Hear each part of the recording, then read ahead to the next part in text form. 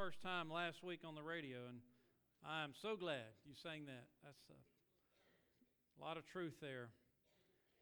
Only Jesus. He's the only name you need to know.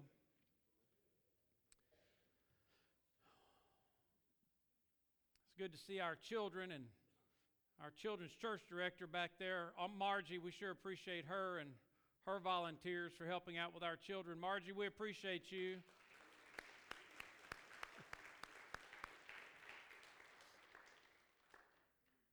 You know, one of the things that bothers me is that our nation is forgetting where we came from.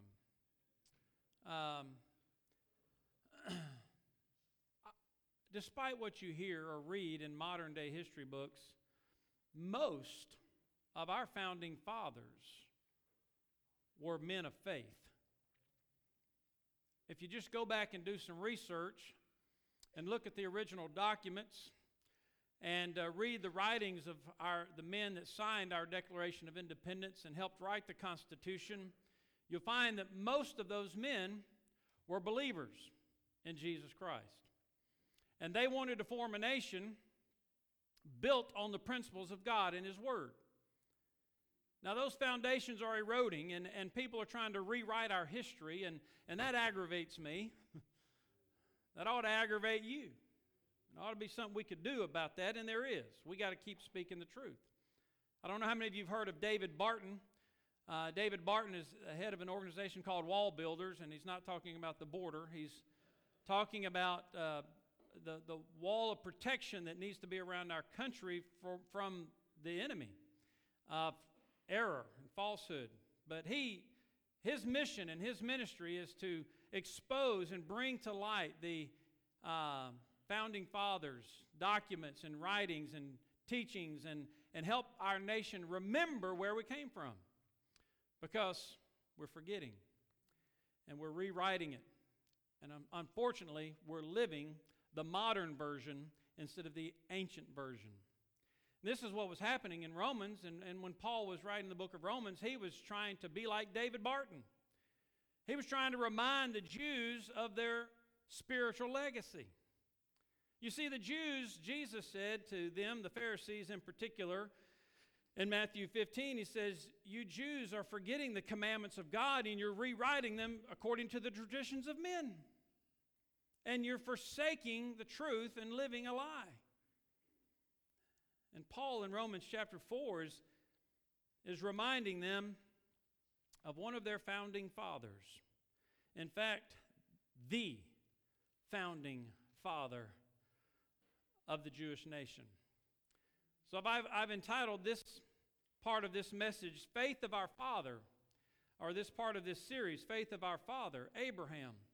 Because Paul takes them all the way back in Romans chapter 4. He takes them all the way back to the beginning of their faith to remind them how a person comes to be right with God. You see, the Jews rewrote the history books. They said it's by circumcision, it's by keeping the law, it's by doing this and doing that that you're made right with God.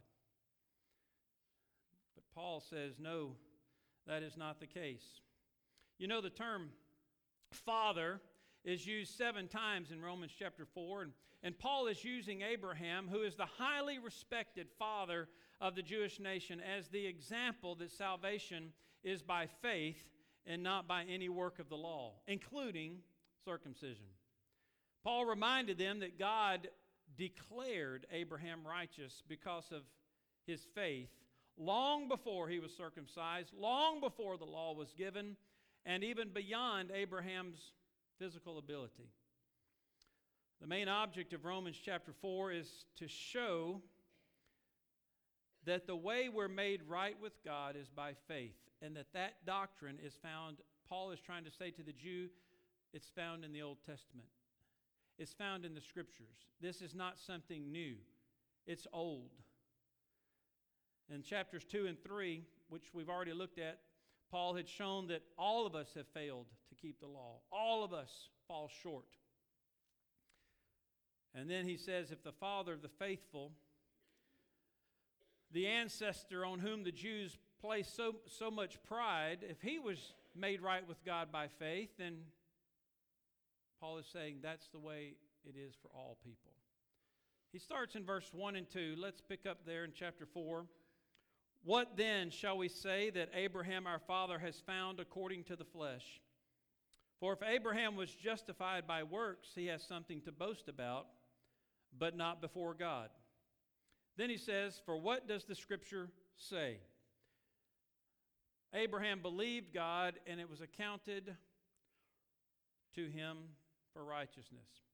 Paul poses a question in this verse. It's a very interesting question. What does the Scripture say? That reminds us that, once again, that's what we need to be asking ourselves. What does the Scripture say? Not what does Brother Lee say. Not what does David Jeremiah say, or one another preacher you listen to and respect, or not what your friends say, or not what your boss says. What does the Scripture say? Have you ever been asked a question and you try to give an opinion based upon what you believe to answer the question? Maybe we ought to say, well, to answer your question, what does the Bible say? You see, because it's not about what you believe, because many people believe things that are totally wrong, totally false, totally ridiculous. It's amazing. I'm shocked still, never cease to be amazed at the ridiculous things people believe that is so wrong. So instead of trying to give an opinion statement about what that person's asking you, why don't you say, well, what does the Scripture say? Let's look and see what the Bible says. And that's what Paul is doing. He said, listen, guys, Jews, Gentiles, it's not what you think is the way to heaven. It's not how you think you get right with God. What does the Bible say? This is the final word. It's the first word, it's the final word, and it's the right word. Paul quotes Genesis 15:6 to make his case in this verse. He said, and this is a quote, Abraham believed God, Genesis 15:6. God had promised him things. Now, Abraham had no merit. We're going to talk about where Abraham came from in just a moment. He had no merit. He was not a religious, he was probably religious, but he was a pagan. He was an idol worshiper. And God picked him out of a crowd, so to speak, and he made these promises to him. And it says Abraham believed God, and because Abraham believed God, God deposited into his account righteousness. Not because of any performance, not because of any good work or religious deed that Abraham had done, simply because Abraham believed God, God deposited righteousness on his behalf. Not only does Paul use Abraham and the Scriptures as proof of his point, but he emphasizes that this salvation through faith is consistent with who God is, with his character. The character that God demonstrated to Abraham throughout his life. And it's this one true God in which Abraham placed his faith, and it's in which we must all, if we're to be saved. You see, faith is not just faith for faith's sake. It's not just faith in anything or faith in anyone. It's faith in the one true God through Jesus Christ, his Son. So in this series, in this part of the series, in this message, and maybe not finish it today, I don't know, we'll see. I know you're looking at the outline and going, we're going to be here a while. By the way, it's on the back of your bulletin. But I may not get through it all today, but I want you to see what Abraham learned of God. See salvations of God. This Paul was using Abraham as an example, but he wanted the Jews to realize, he wanted his readers, even the Gentiles, to realize what Abraham learned about God. Because God is the one in whom we place our faith. It wasn't what can I learn from Abraham, it is what can I learn about God through Abraham. And that's what Paul was teaching here. First of all, Abraham learned that God is the giver and not the ower. God's the giver, not the ower. Look at verses 1 through 4. We already read verse 3, so let's finish out with verse 4. Now to him who works, verse 4, the wages are not counted as grace, but as debt. God will owe no man ever anything. God's not going to owe you or me anything. The Bible says in Romans 13:8, owe no man anything but love. God's not going to violate his word to owe us anything. So He's not going to ask us to earn something where He has to pay something to us. God will not be indebted to anyone. If salvation were accomplished by our work, then God would owe us, and it would not be considered grace, but debt. Grace is giving what is not earned or deserved. Debt is owing what has been earned. If I work for you, you hire me to do a job, and I do that job, then you owe me money. How many of you live by that rule? Come on, liars, raise your hands. All of you do. Do you go to work? You live by that rule, right? Right.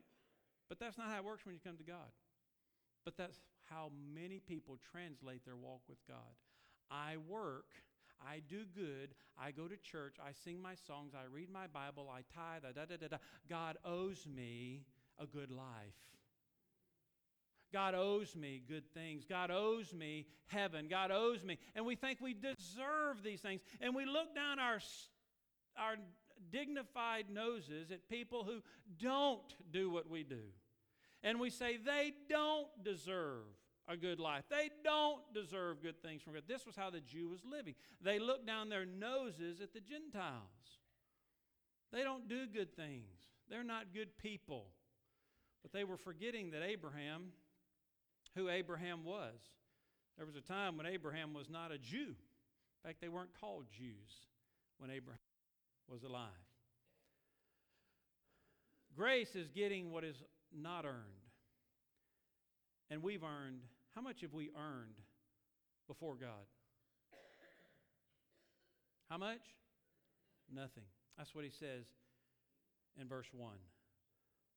What did Abraham find according to the flesh? What's the answer? Nothing. He found nothing. Jesus said in John 6:63, the Spirit is the one who gives life, the Holy Spirit. The flesh profits nothing. You can't do anything to earn any standing before God. None of us can. Philippians 3:3 says, here's how we're supposed to live. Have no confidence in the flesh. No confidence in the flesh. The flesh profits nothing. So therefore, according to verse 2, there's no boasting before God. If Abraham was justified by works, he would have something to boast about. But there's no boasting before God, for by grace are you saved through faith. Grace through faith. There's your formula. God extended His grace, gave me what I did not deserve. I reach up with my faith and receive it. Grace through faith are you saved. It is a gift of God. When you get a gift, how many of you had to work for your Christmas presents? You got a gift, yeah? Usually that's the way it is for daddies. But when you get a gift, you didn't earn it. It's a gift. It's free. It's a gift of God, not of works, lest any man should what? Boast. We have nothing to boast about before God. Galatians 6:14 says the same thing. But God forbid that I should boast except in the cross of our Lord Jesus Christ. If we boast, Paul says, make it about Jesus. That's what Brian just sang about. Only Jesus. I'm not here to leave a legacy. It's not about what we accomplish here on earth. That's not what your life is about. If that's what you think your life is about, you're spinning your wheels. Your life as a believer is to be lived to leave Jesus, to let others know Him, to leave a legacy for Him. We're going to see that in Abraham in just a minute if we get that far today.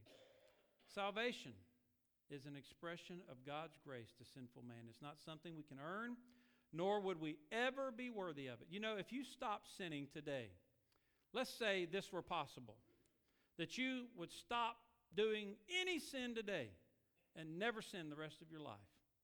And let's say you lived another 40, 50 years. You never sinned again.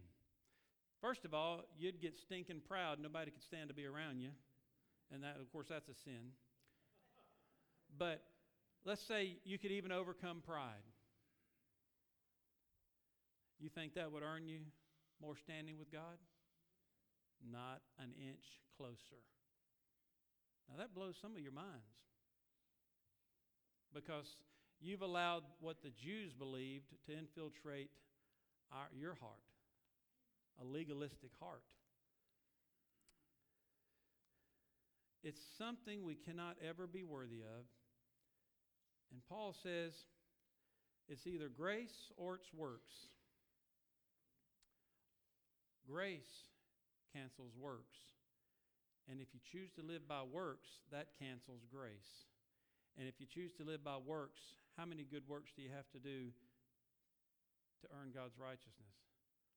First of all, he says it's impossible. But if you do try to live that way, you have to be perfect, never sinning once. Well, I've already learned from chapter 2 and 3 it's impossible. We're all sinners.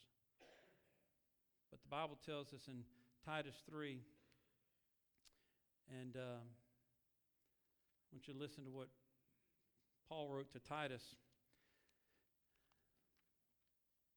For we ourselves were also once foolish, disobedient, deceived, serving various lusts and pleasures, living in malice and envy, hateful and hating one another.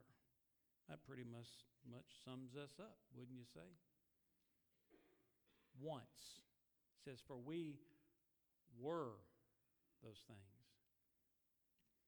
But, verse 4, when the kindness and the love of God our Savior toward man appeared, not by works of righteousness which we have done, but according to his mercy he saved us, through the washing of regeneration and renewing of the Holy Spirit, whom he poured out on us abundantly through Jesus Christ our Savior, that, having been justified by his grace, we should become heirs according to the hope of eternal life.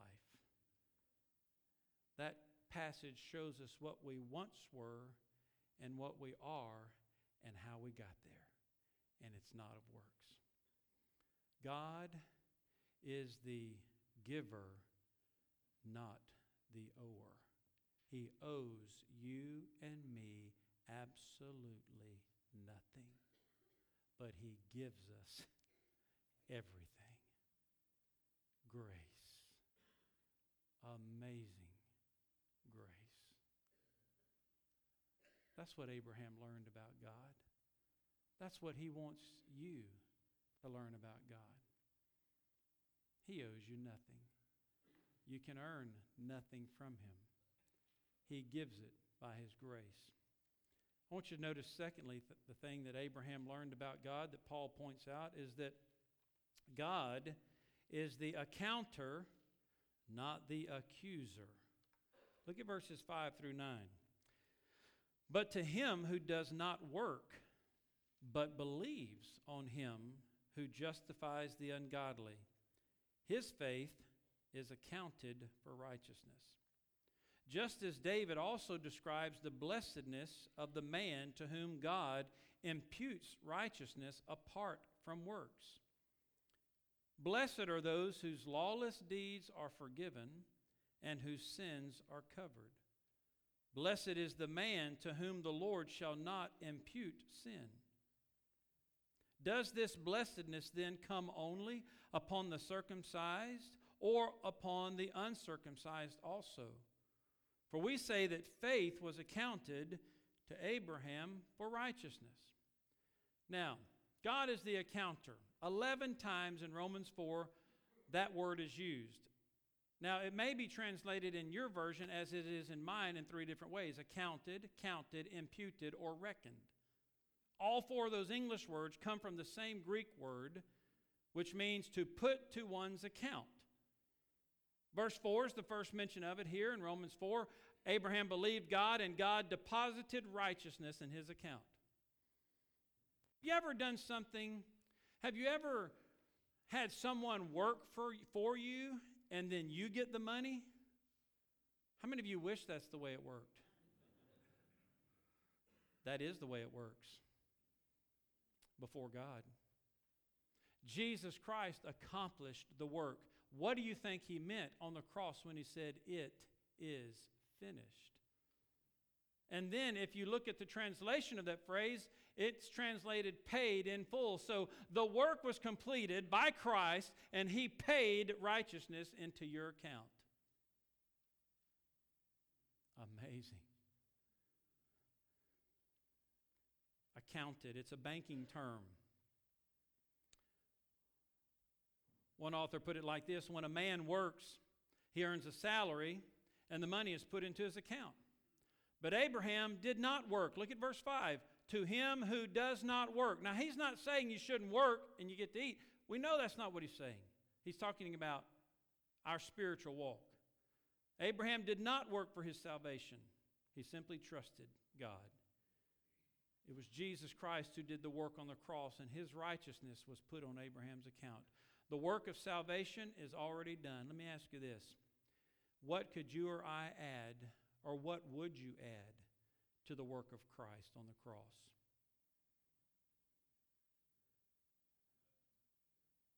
What could we add? To think we could add something is the epitome of pride and arrogance. Oh, I can do this. Oh, and you think that adds to the work of Christ on the cross? How arrogant. The Jews said, well, I need to be circumcised, or I need to keep the law, or I need to do this. I can't do this. I can do that. All that's arrogance. And Paul says later in another letter, he said that has the appearance of piety and righteousness, but it's of no use. Verse 5 contains a very shocking statement. It's actually mind-blowing if you think about it. Listen to this statement in verse 5. Him who justifies the ungodly. Now, we learned last week what justified means. It means to make one right with God.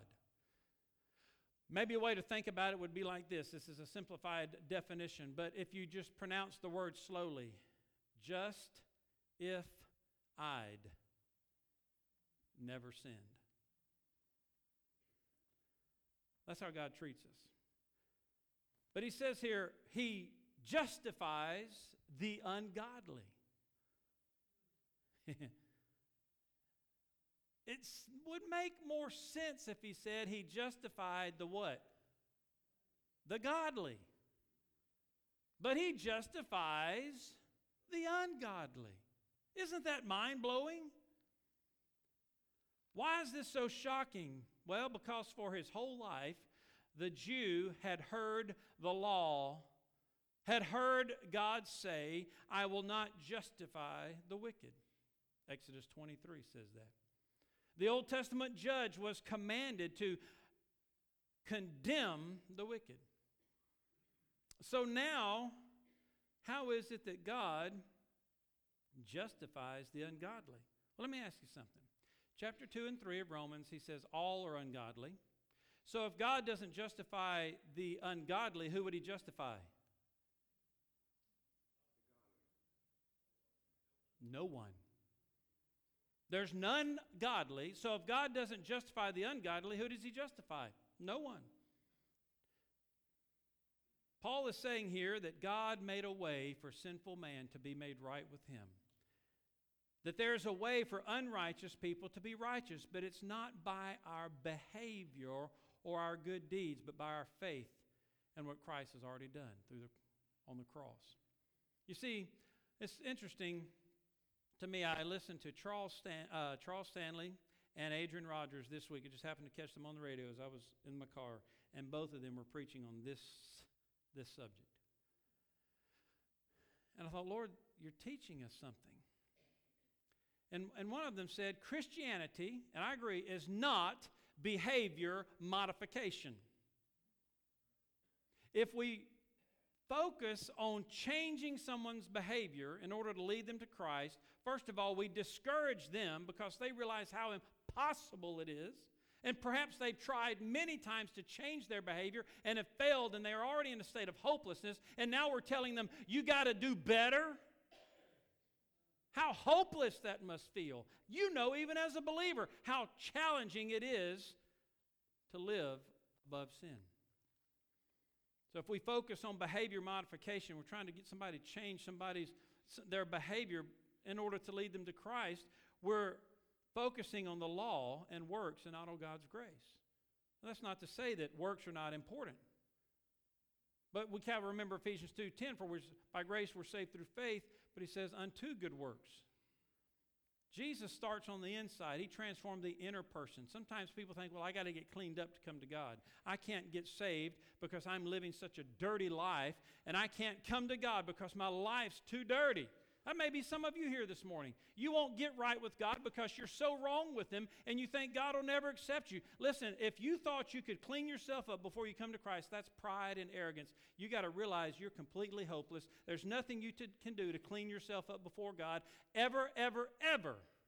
You just got to take a step of faith and say, God, I'm a filthy scum, and I need you to clean me up. Faith. Faith. Jesus will move in. He'll begin that transformation process in your life. He deposits that righteousness on your account, even though you don't feel righteous. It's already into your account because of your faith. And you have a new person living inside you, giving you the power and the ability to live before Him rightly. So how can it be God is the accounter, not the accuser? How is it that God doesn't accuse us?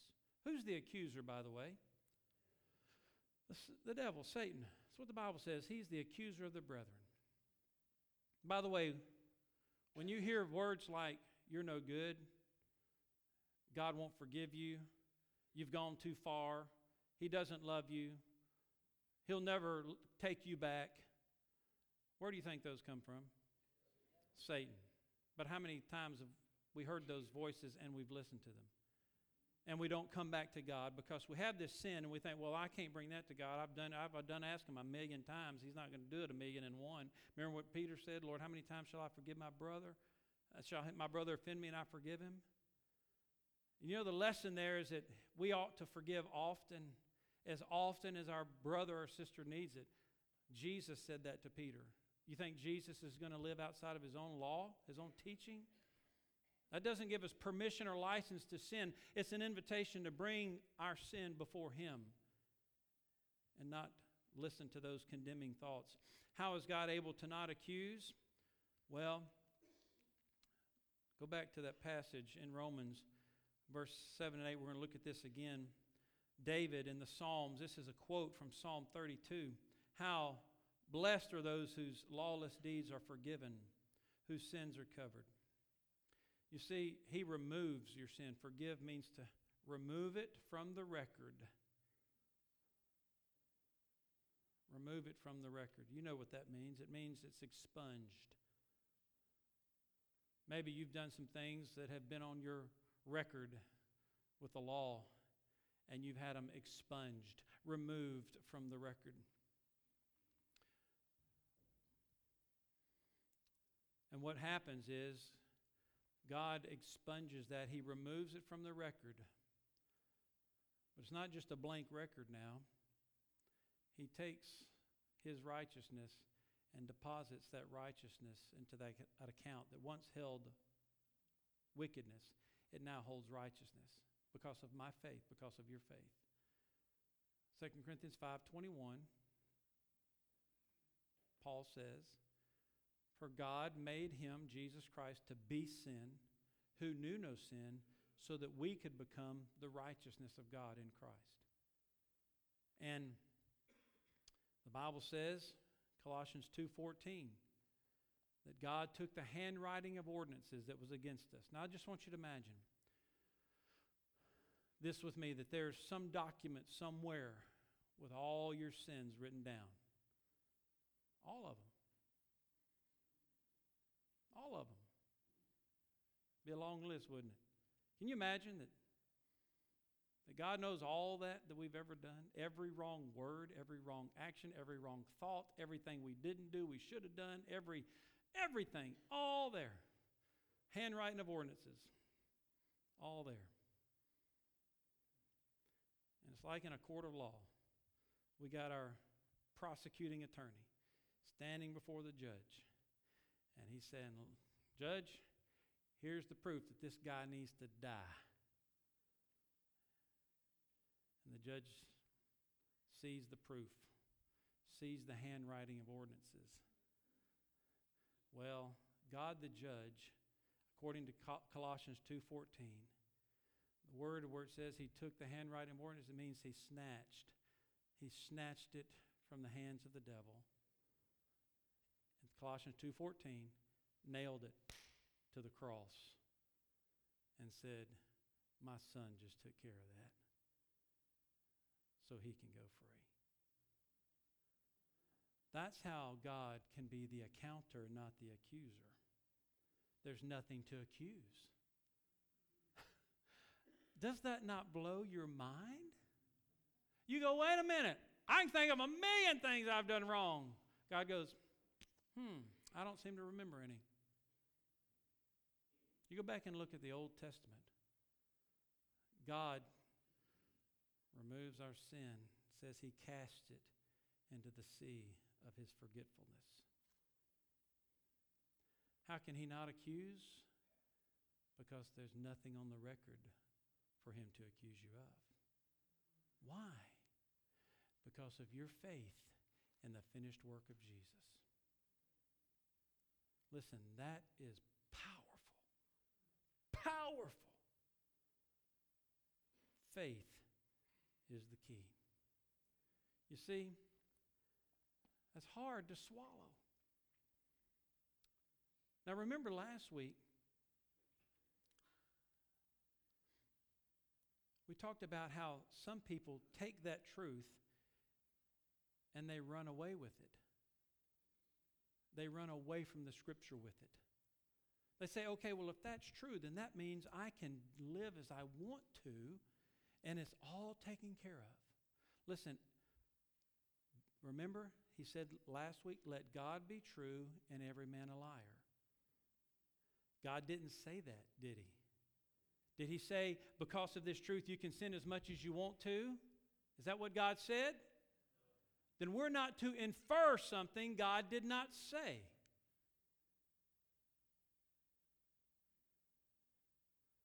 In fact, when Jesus moves in because of your faith in him, and he cleans you up, gives you a new life, that's the farthest thing from your mind. And so, my friends, if that's how you're thinking today, that's a carnal mind that's far from God, and you're probably not saved. If you think, well, I can just keep on sinning and get away with it, then you need to come back to Christ, because that's not the message. The message is sinners come to Christ. He cleans them up. God puts his righteousness in our account. And then our lives are brand new. If any man is in Christ, he's a new creation. Old things passed away, all things become new.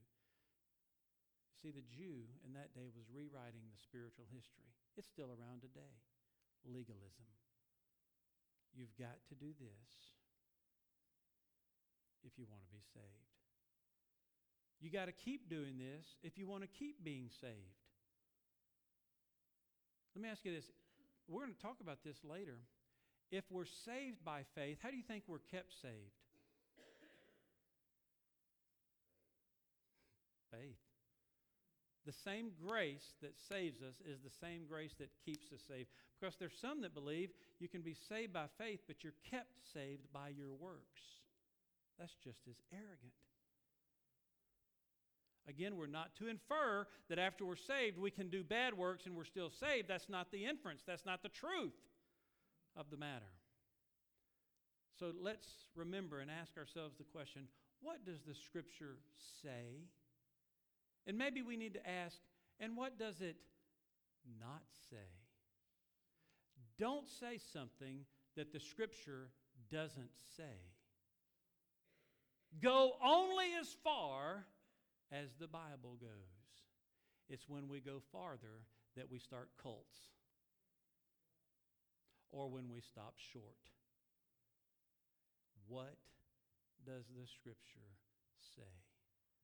That I'm saved by faith only in Jesus Christ.